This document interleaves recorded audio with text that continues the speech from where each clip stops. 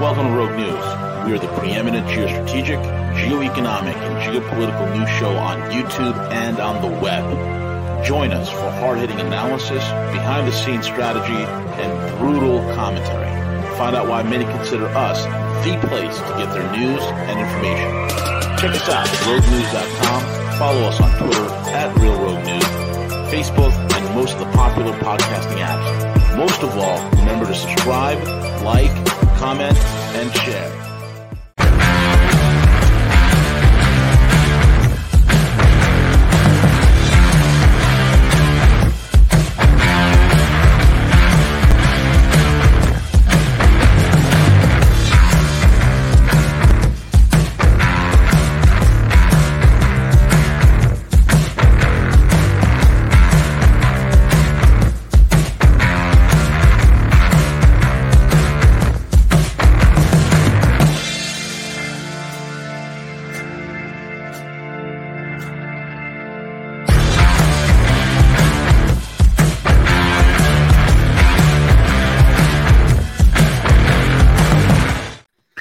Well, sucre bleu to all of you out there. It is I, the guerrilla economist, with my main man, Matthew Ehret.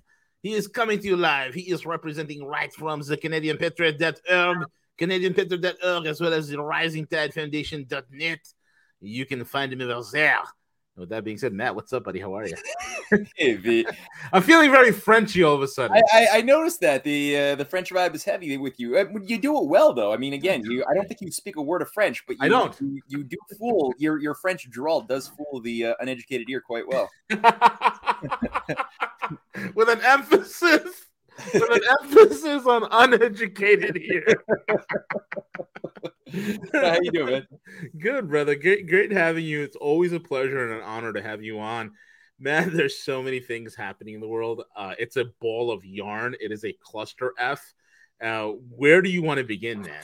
Well, I was thinking we could talk a little bit about some domestic and some international policy. I was just situating my brain a little bit for a little presentation I have to do on Press TV after this, where they want to talk about some of the recent insane developments on the Asia-Pacific side of things, the Indo-Pacific strategy from the collective basket case West, which has sort of superseded the former Asia pivot program of Hillary Clinton and Obama that was put into play in 2012.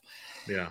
And so I figured we could talk a little bit about that and the completely terribly stupid situation in Japan, which is completely, I mean, there's some serious lacking of awareness of the forces of history in Japan, just like there is among the governing classes of Ukraine and so much of the West as a whole. And I had a lot of hope, and I still do have hope that there is an authentic nationalist current that is aware of how they have been and currently are still being played in Japan by Anglo-American military industrialists, or not even industrialists, military fanatics who are obsessed religiously with a one world government and are more than happy to see Japan burnt to a crisp in the middle of a proxy war against China, just like they're happy to see Ukrainians burnt to a crisp in the midst of a proxy war against Russia, which has nothing to do with the freedom and democracy of people in Ukraine or Taiwan or Japan or Philippines or South Korea or any of the other countries that are being seduced into or threatened into getting into a NATO military pact. But that's one thing that I'd like to just unpack a little bit is some of the recent developments and China's response. So I guess we could do that a little bit. I think everyone kind of knows that there is a push for a NATO of the Pacific, right? Yeah. The AUKUS was the kickoff party for that nonsense. Yeah. And I heard that there's a chance that Australia might get out of it. So it'll just be the US and the UK. So it'll be ANUS. Yeah. But I prefer when they were still allowing France to be a part of it, and then it was just the fuck us. Yeah, then it's a fuck us. Because that's exactly what the West is at the end of the day. They're good at doing that. They're effing themselves. Yeah, exactly. It's ridiculous. It's funny, Matt. Last night I had a wonderful conversation with a mutual buddy of ours who was I can't mention his name here and I won't, but our German industrialist fellow. Yeah. A very great conversation. I'll tell you, it's like, one of the things he said is so true. There's so much synergy and commonality between both the Japanese and the Chinese that if they were to get together, it would be an axis of unprecedented potential. That just like if Germany and Russia would get together, the Anglo-American deep state fears a China and Japan coalition, and they will do anything to stop that. I mean, think how crazy this is, Matt. The last G7 meeting, they held it at Hiroshima. I mean, God. Oh, I know, and they signed. They even signed.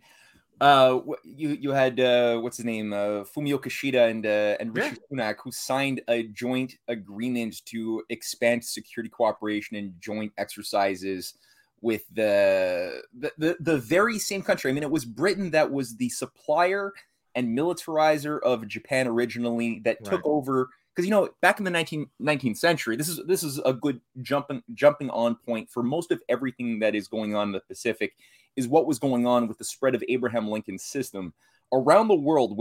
And Asia was no small exception. You had the Lincoln circles in Russia that were working very closely with allies in China, bringing in rail development like the Eastern Russian component of the Trans-Siberian Railway that was going down through Mongolia into China. On the one hand, you had in the Meiji Restoration groupings, you had people like Henry C. Carey, Lincoln's main economic advisor, had his network led by Erasmus Peshine Smith, who was on the ground working with the Meiji Emperor and a lot of the modernizers who recognized the problems of feudal samurai Japanese thinking that was keeping the whole society in a real feudal clusterfuck, where it's just like it was back in the medieval ages, where you had the warlords. Basically you had war feudal barons who controlled an area of land in which you had cows, chickens, and humans who were all sorts of the same thing. The entire purpose was to feed the monks and feed the aristocratic hereditary elite. And that was sort of the problem of Japan that held on in a really sick way for a long time. And with the Meiji Restoration, there was a fight over, okay, well, will Japan leap into the modern age using the best examples of what U.S. constitutional practices were under Abraham Lincoln? And so E. Peshine Smith and his network was working to bring in protectionism, national banking, the idea of credit not as something which is tied to purely like debt or usury, but rather credit for the purpose of investing in long-term internal improvements, rail lines that America was helping, just like they were helping in Russia, build up the rail and industrial power of Russia to absorb all of the uneducated feudal serfs that had only recently been liberated by Tsar Alexander II. The same thing was happening there too, where you had a lot of uneducated, multi-generational peasants who were living like serfs. Now all of a sudden had to be given trade, had to be given skills, like real world building skills to be, So the idea of building an industrial base in Japan was very important, and there were a lot of people who wanted that. And then you had this other grouping that was like, well, maybe we could use some of the technology of the West, but tied to a rehabilitation of the samurai spirit of feudalism. And the British were more than happy to provide that one because that's what the British wanted. And the British worked hard to surround the emperor with a lot of, in Shakespeare's story of Othello, you have the character of Iago. Yeah. The Venetian spy who's just whispering in everyone's ear to brainwash them to get them to self-destruct. Well, that was what was being surrounded around the emperor, with these British advisors and their minions who basically gave him the story that, just like Britain is the one world global government as an island country with its island spirit, destined to rule the world. Island spirit. Yeah, that was not like the Caribbean chill spirit, yes, but no, rather like it's not the feeling to feel airy, man.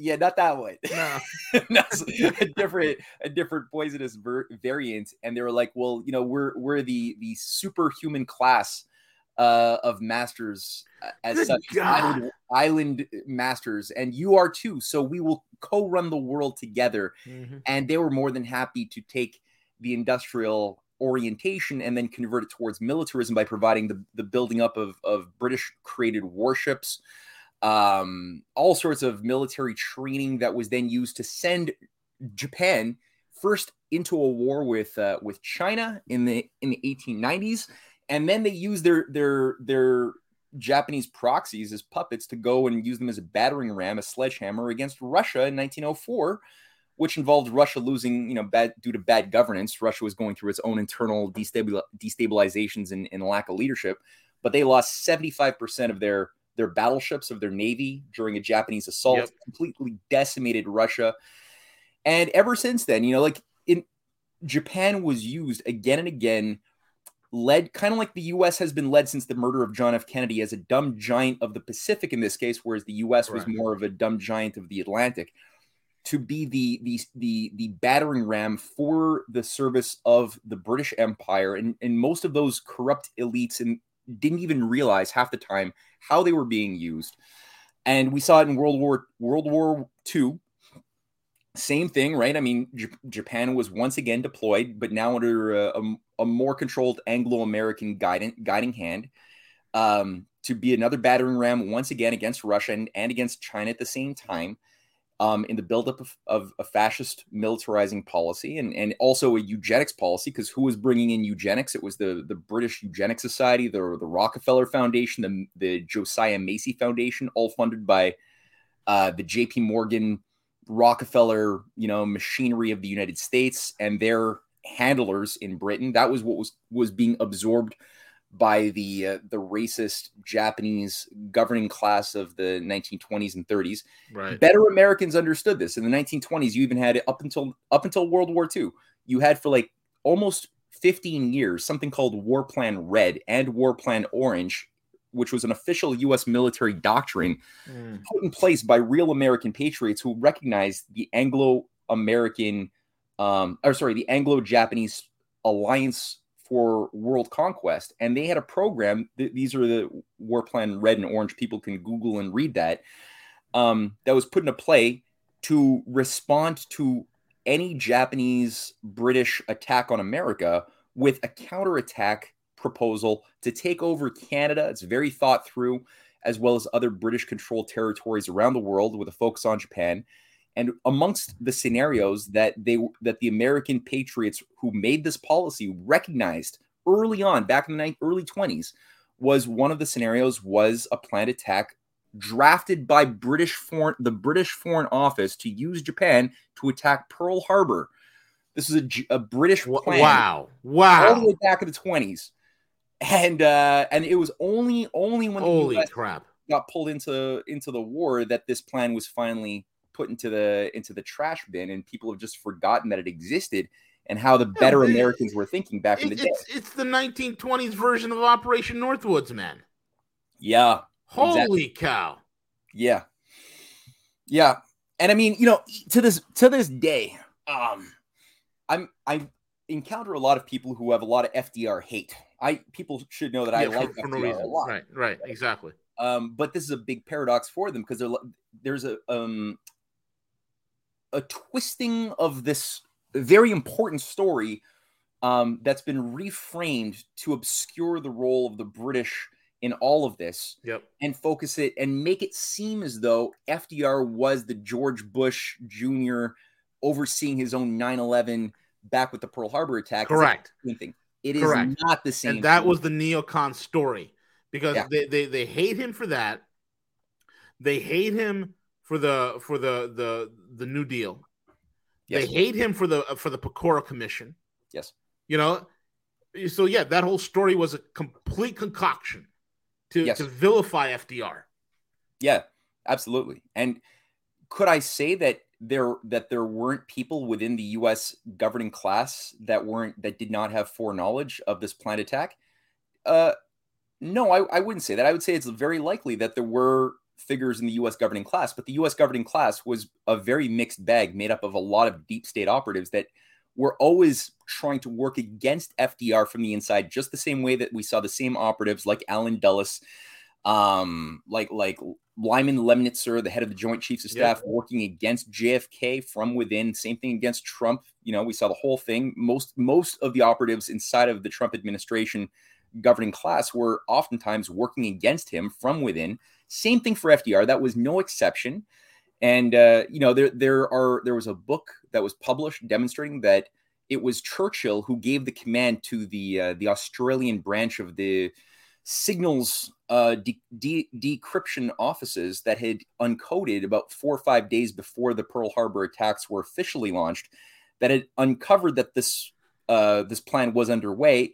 They wanted to tell their colleagues in the United States, but it's Australia. They're part of the British Empire, so they had to go through British High Command. Churchill gave the order to not relay those transmissions to the United States, to FDR, because Churchill was desperate to get the U.S. to go in and save their ass from the mess that in many ways the British elite had created by funding and preparing the groundwork for a fascist world government utilizing Hitler and the Japanese fascists in the first place.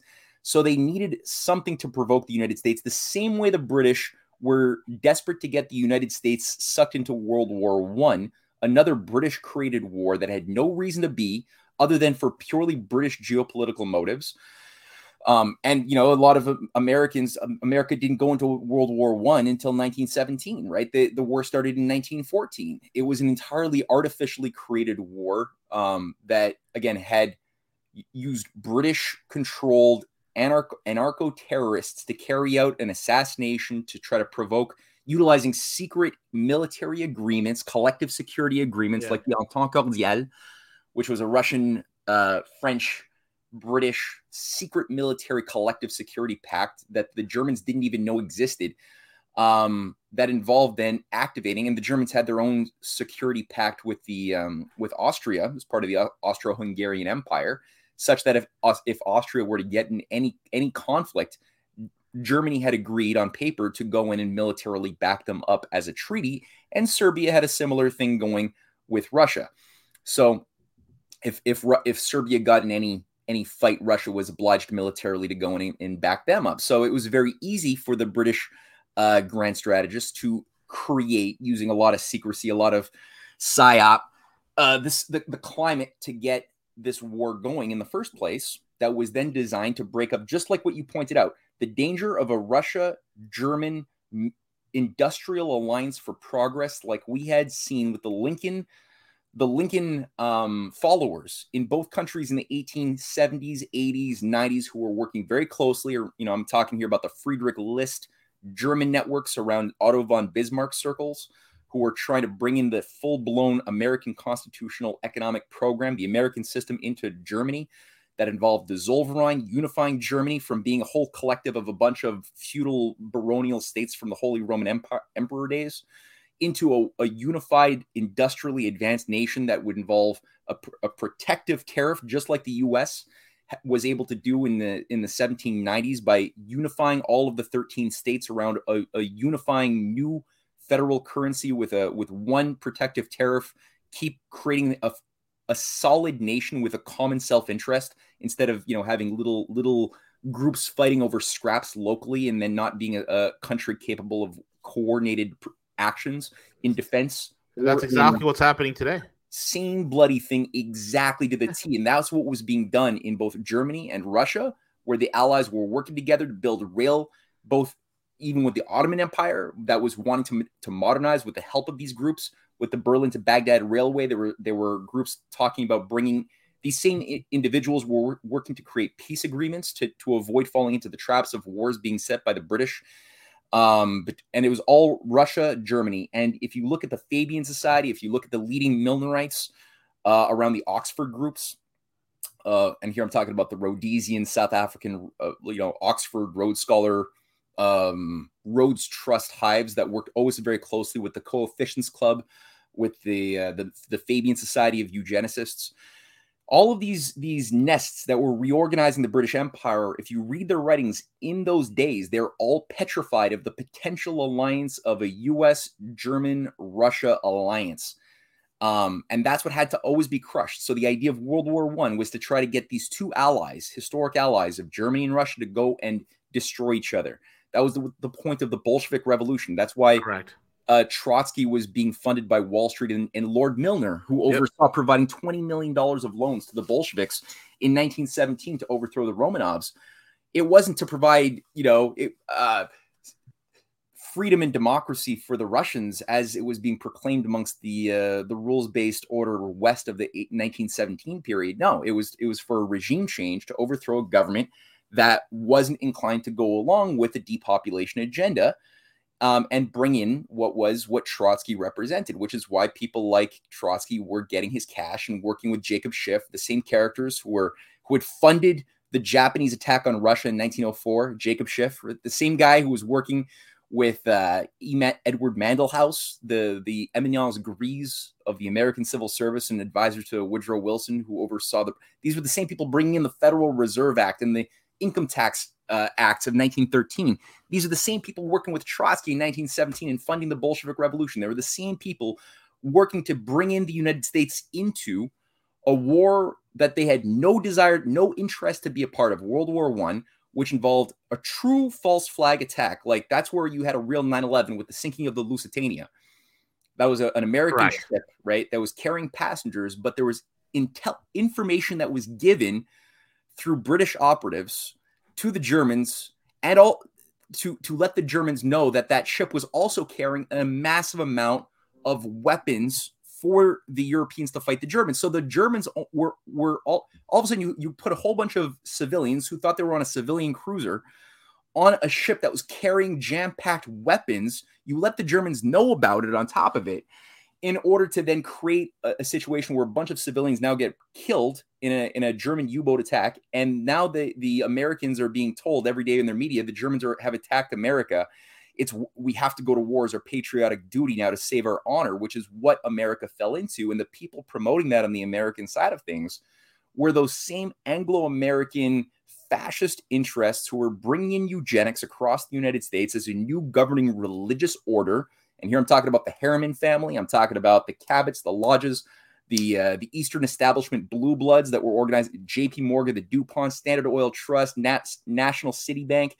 All of these organizations that were funding fascism, Mussolini, Hitler, French fascism, working with Trotsky. That was the operation that oversaw the murder of McKinley, right? The 1901 murder of McKinley, which brought in Anglophile pro-Confederate Teddy Roosevelt into the presidency, was also, this was the creation of the same period that the Pilgrim Society was created, right? The Pilgrim Society, which was the Anglo-American, it was overseen, even today, the Pilgrim Society still exists over 120 years later. Its patron is King Charles III.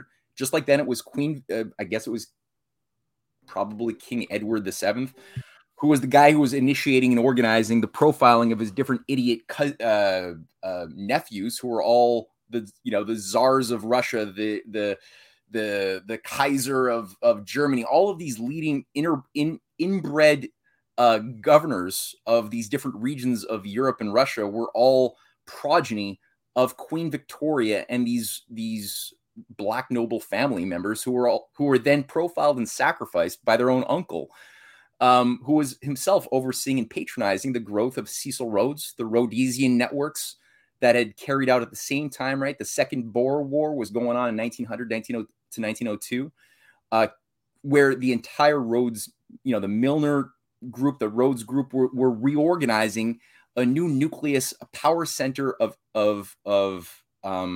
new managers for the new reorganized global British Empire. And who was a key part of that thing? You had Lord Kitchener. I don't know why Lord Kitchener was on the Lusitania, but he was killed on the Lusitania. So I mean, it shows you even if you want to be a high level manager for the oligarchy, your life is not secure. Everybody thinks that somehow they're gonna become close enough to Satan that Satan is gonna take care of them. And no, everybody is sacrificial in this great game. But on top of that, you had Claude Dancy. You ever hear of Claude Dancy? No, the name does not ring a bell.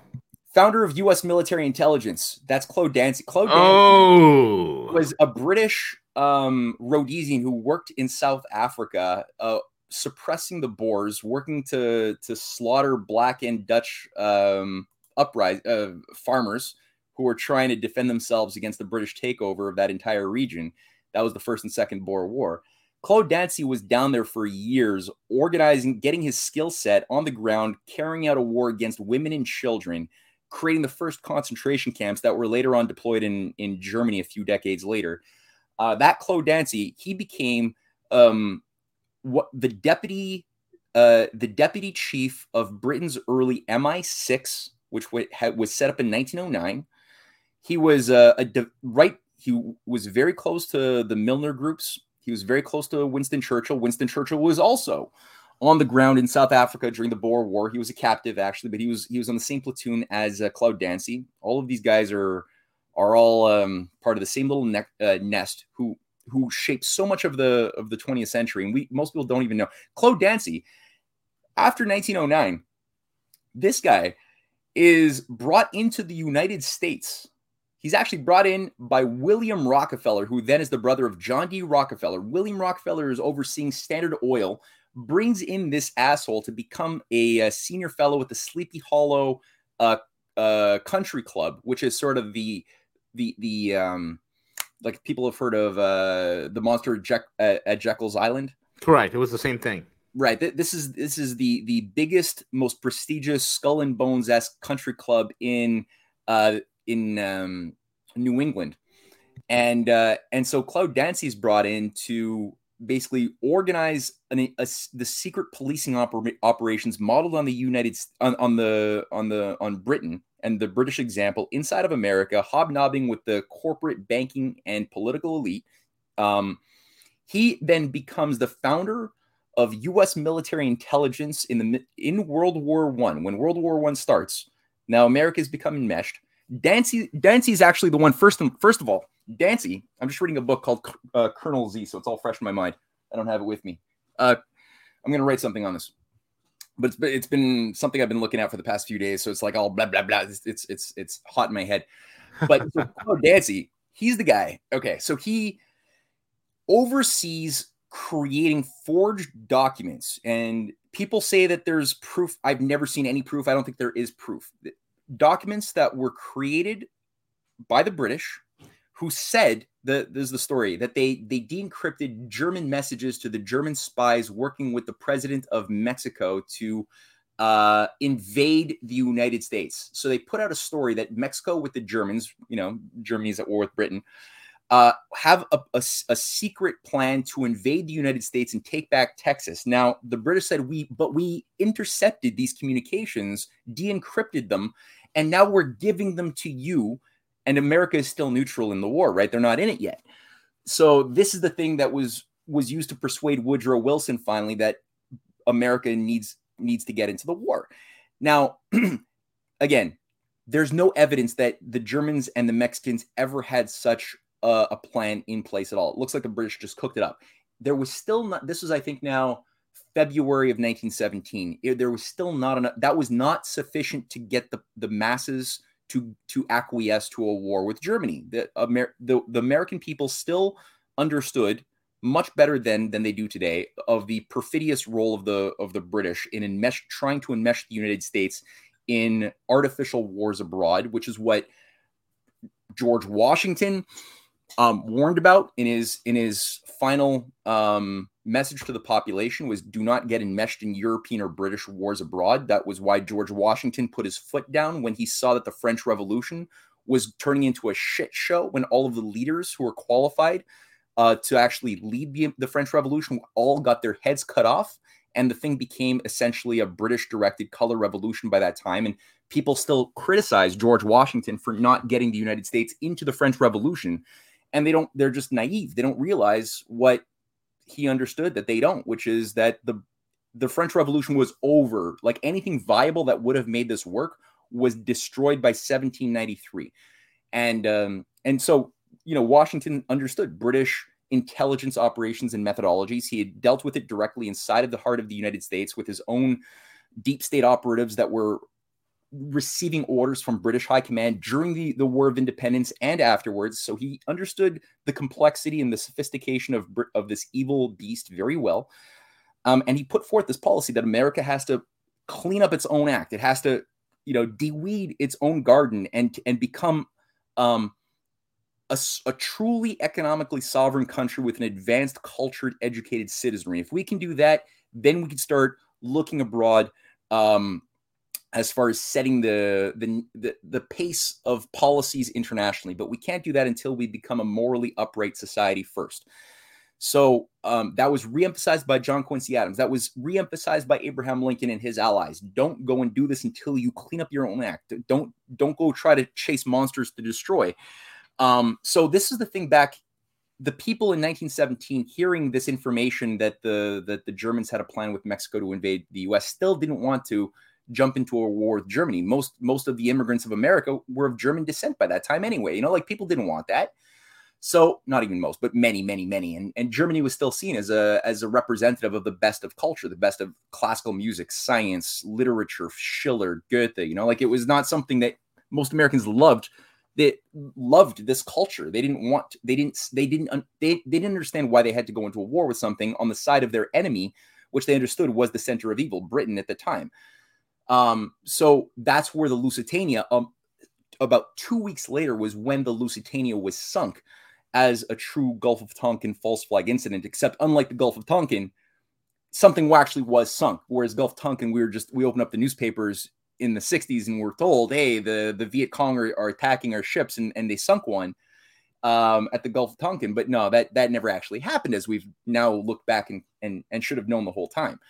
So all that to say, Franklin Roosevelt represented what the British despised. He represented from the get-go an anti-world government, anti-eugenics orientation for building up sovereign nation states, reviving the Abraham Lincoln, McKinley, Warren Harding program, opposing the League of Nations, opposing the bankers in London and Wall Street, who he sabotaged on many occasions. He brought in Lincoln's greenback system that had formerly been adopted in a certain way in the better part of Japan under the Meiji Restoration early period, as well as under Otto von Bismarck in Germany, who had created productive credit policies.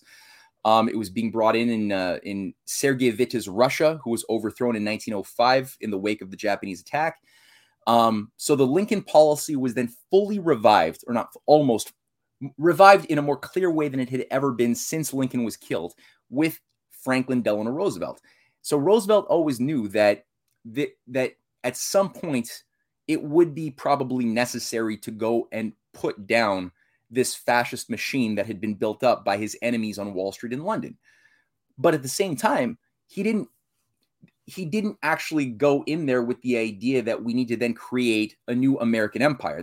He was always opposed to the idea of empire per se, and he wrote about it, made policies to break empires forever by providing long-term credit and development for expanding the effective successes of the New Deal to the industrialization of Africa, Southwest Asia, Iran, Saudi Arabia. He had programs to green Saudi Arabia with water desalination, water irrigation. Same thing for China. He had a program for South America as well to massively help the nations of the world break free and stand on their own 2 feet economically with full spectrum economies. I've written about this. People have to stop attacking FDR, because I get like 10 emails attacking me for supporting FDR, and I'm just I'm saying this right now. People have to just look at what he did and see that the Pearl Harbor thing was Churchill, and that was the thing. Churchill was, like I said, Cloud Dancy's bosom buddy, and probably more than that. These guys were all like into their own, like they were all into each other as far as these sociopathic young boys around Milner. Churchill then creates AUKUS, the UK-USA Signals Agreement that creates today's Five Eyes. This is what they want to expand into Japan right now, with the new policies of expanding this new NATO liaison office in Japan that's going to integrate and coordinate better with Australia, New Zealand, and the United States. So what Churchill does is he just picks up, because what is the Five Eyes? What is the AUKUS? It's the integration of the new National Security Agency, NSA, which was created by Claude Dancy, the guy who worked with him in South Africa around Cecil Rhodes. Claude Dancy, who creates military intelligence, and then is the same guy who creates the Black Chamber in 1918. This is a British second in command of MI6, creating U.S. military intelligence and the U.S. Black Chamber. The Black Chamber then changes its name in the 1930s to become the NSA. Wow. The NSA is then what merges with the GCHQ and MI6 and MI5 and then expands to Canada and New Zealand and Australia. And then Five Eyes. Five Eyes. That is what Cecil Rhodes was talking about in his wills, where he calls for the recapturing of the United States and the reabsorption of the lost colony into the mothership, as far as the reorganization of a new global British empire. That's what it is. Yep. That's what it is. Yep. So we're literally living and witnessing the very framework of these ideals and plans and schemes and designs that were laid down 100 years ago. Yeah. And we're living it today, and we don't even know where we got it from. But here's the truth, folks. Unbelievable. Man, that is like paradigm altering info. It was for me too. I mean, this is a big deal. It's a huge deal. And I got this originally.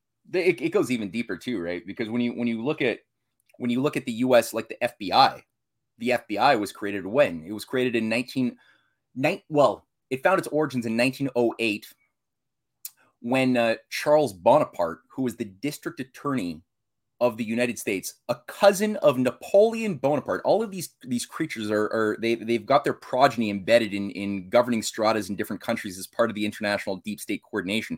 And there was a Bonaparte also was installed to control Mexico during the Civil War, who got, in his case, he got his ass killed. But Charles Bonaparte somehow becomes the Attorney General of the United States under Teddy Roosevelt. Teddy Roosevelt's uncle, James Bullock, was the head of Confederate intelligence services in Europe. He lived out his days in Britain during the British coordinated Civil War. Bullock is the guy who trains Teddy Roosevelt to have a romantic idea of the glorious days of the South and the villainous evil of Lincoln, who Teddy Roosevelt actually in his heart of hearts always despises. And he helps draft his uncle's memoirs. So he's a total tool who idealizes the British way of governing the lower races of the world and wants to create. He's the guy who first creates an Anglo-American special relationship. He's the guy who brings in the Pilgrim Society into his governing strata. And it was under him that Charles Bonaparte is assigned the role of creating America's first secret police operation, called the Bureau of Investigation, that becomes later on the Federal Bureau of Investigation, which runs the early commie witch hunts, which were really just political targeting witch hunt operations that took everybody who was a critic of the British takeover of America, who was working in the military, in academia, in government in 1917 during the fog and crisis conditions of World War I, and destroyed them.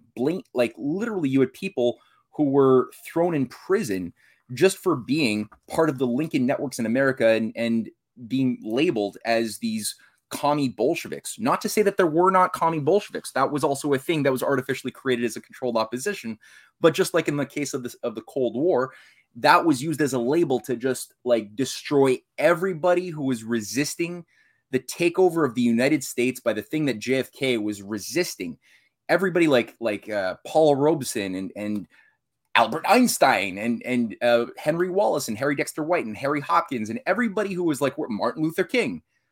They were all labeled red commies by things like the John Birch Society, another Mont Pelerin Fabian Society front group creating these right-wing nests of Austrian school ideologues inside of the United States, sponsored by, the same American Liberty League operation that was trying to keep America out of World War II, so that the fascists would have the space to succeed in imposing a global world government, fascist-run eugenics, transhumanist world religious order under this New World Order of the 1930s and 40s.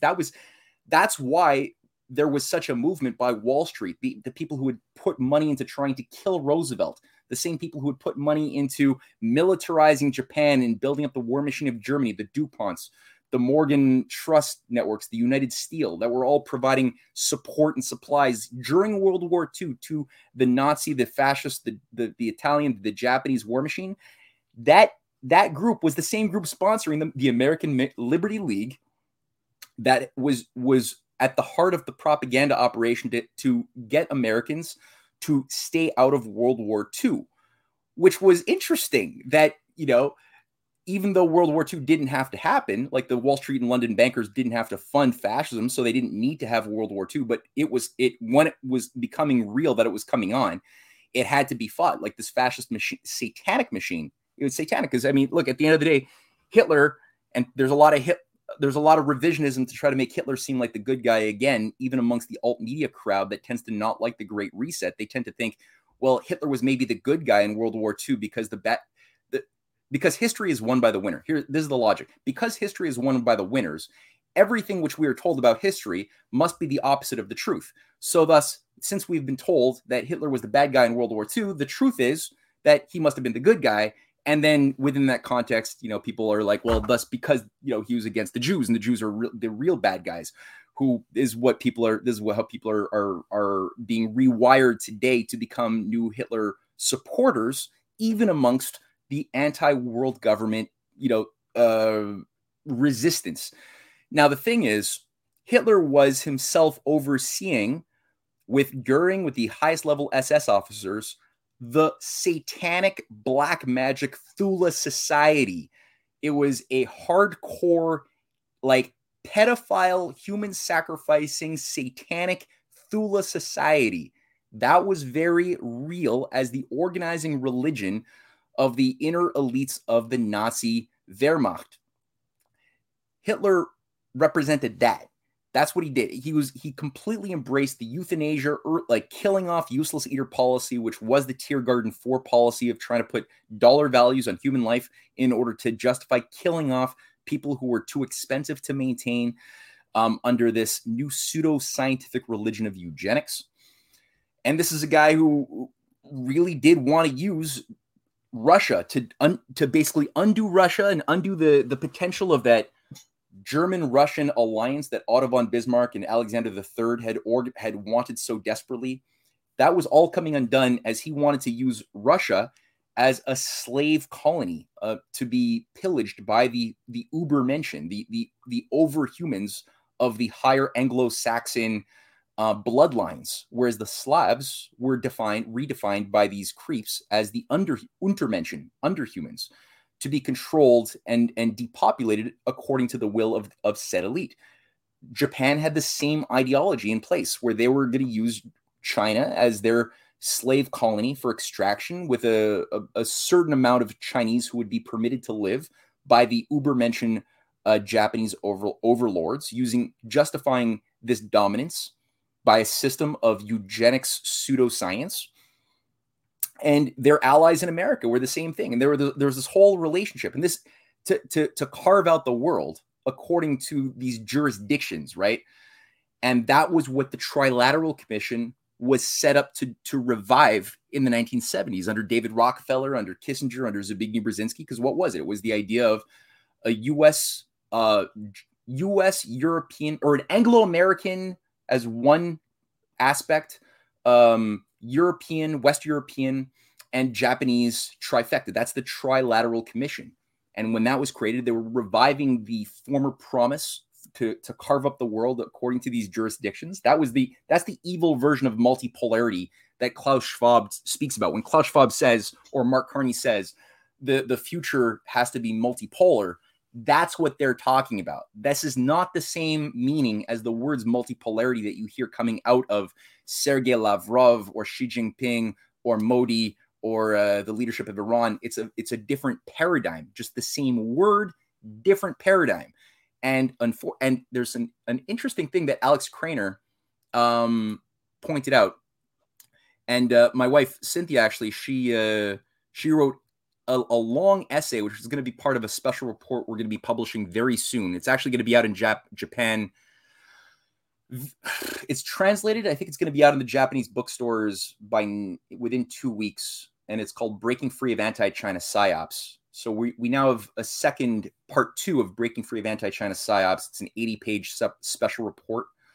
So the Japanese markets are going to get a version of, or a translation of this very shortly. We're producing part 2, and this is something that Alex Craner and my wife both wrote about from Nikkei Asia, where a few months ago there was, for the first time ever, a Trilateral Commission meeting in Japan. And in this meeting, this is, I think, in November of 2022,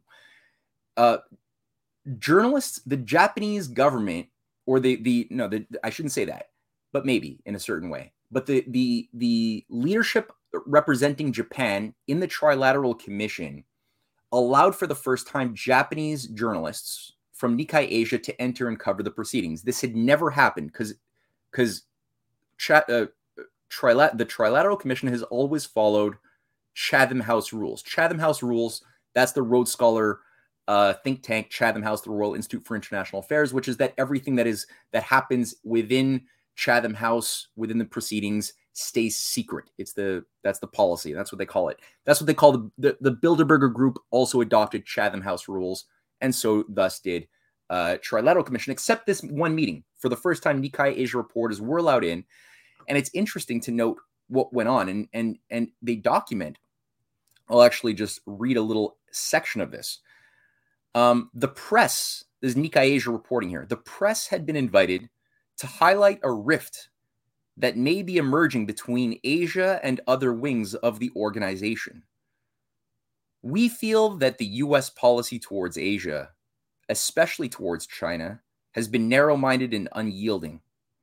We want the people of the U.S. to recognize the various Asian perspectives, said Masahisa Ikeda, an executive committee member of the Trilateral Commission.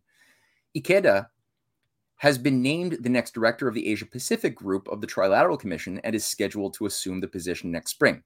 That's coming up. I think he actually is in there now. A new sentiment has now emerged from the Asia-Pacific group. Without proper steering, the U.S.-China rivalry may lead the world into a dangerous confrontation. And they go through in this paper the importance that were placed of including China and some Chinese representation, because everyone under Rahm Emanuel is the U.S. ambassador to Japan, who is overseeing the Trilateral Commission Summit. And all of the Japanese representatives are saying, well, look, we're talking about the future of the Asia Pacific, but we've never even been permitted to invite one Chinese representative to this summit. And there was a big battle, huge fault lines. And I think that the murder of Shinzo Abe played into this, because what was Shinzo Abe doing?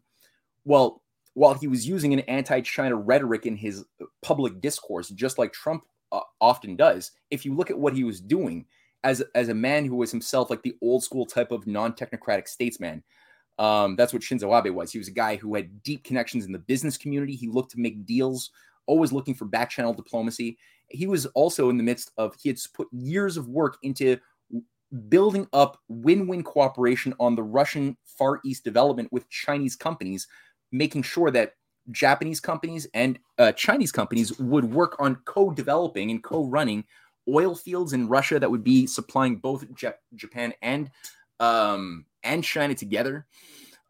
He was working to resolve a lot of the disputes along the Senkaku Diaoyu disputed islands by re-emphasizing the 4 treaties of peaceful mutual coexistence signed by Japan and China since the 1970s. And really, in a certain way, pushing back in a certain way. I mean, and there's only so much pushback you can do if you're part of the military-industrial complex colony groups. And Japan does have 50,000 U.S. troops stationed mostly in Okinawa on the southernmost part of Japan as part of a front basing operation to prepare for an attack on China. Just like the Americans have 28,000 troops in South Korea, another member of the growing Quad, the Pacific NATO groupings that are pushing forth for a collective security pact. Not that these countries particularly want that, but it's just that there's that much desperate pressure being put onto them by their Anglo-American overlords who are trying to install a ring around, a circle around China and Russia. Japan still has a war with they never signed a peace treaty with Russia, right? And they still have disputed claims over certain islands in the Pacific that Russia has already built up military systems of defense. And Russia has said, look, we are ultimately willing to sign a peace treaty with you. Putin has said this on several occasions, but they just said you have to stop being a U.S. military colony for us to do that. And if you kick out the U.S. military and become a sovereign country, we'll happily have a peace treaty with you. And we can have a serious conversation about you getting those islands back, the Kuril Islands. But until then, no. And it's the same thing, like if Taiwan wasn't targeted to become a U.S. military colony, as they have been for most of the entirety of the Cold War, with U.S. run puppets, managing Taiwan, and if the Philippines was able to, do what Duterte was trying to do back in 2018, 2019 with Trump, which was eliminate the U.S. military controls and military bases in the Philippines, and if Taiwan is able to carry out what the current king was trying in various ways to do to cut off U.S. military manipulation of Thailand, I should say. If all of these things were the case, then there would be no issue whatsoever. China and Russia would completely abide by the security of and the sovereignty and the sovereign claims of territories of all of those countries, who would all want to work with China naturally, as most of the people who live there want, and most people don't want to be caught in the nuclear military crossfire of a war that doesn't need to happen. And be burnt to a crisp and die. They would rather not that. But there's this other thing. So this is what Americans have to just sort of become more savvy about, to see how it is that this desperate game is being played, what Trump had done successfully during that period while he was in the president, because he did put forth policies that were massively beneficial to a U.S., Russia, China, peaceful relationship based on win-win cooperation. That's a fact. And all of the countries that are currently being set up under, the Biden regime to be used as weapons in this war, they're going to die if we don't restore back that former same type of dialogue process that was going on.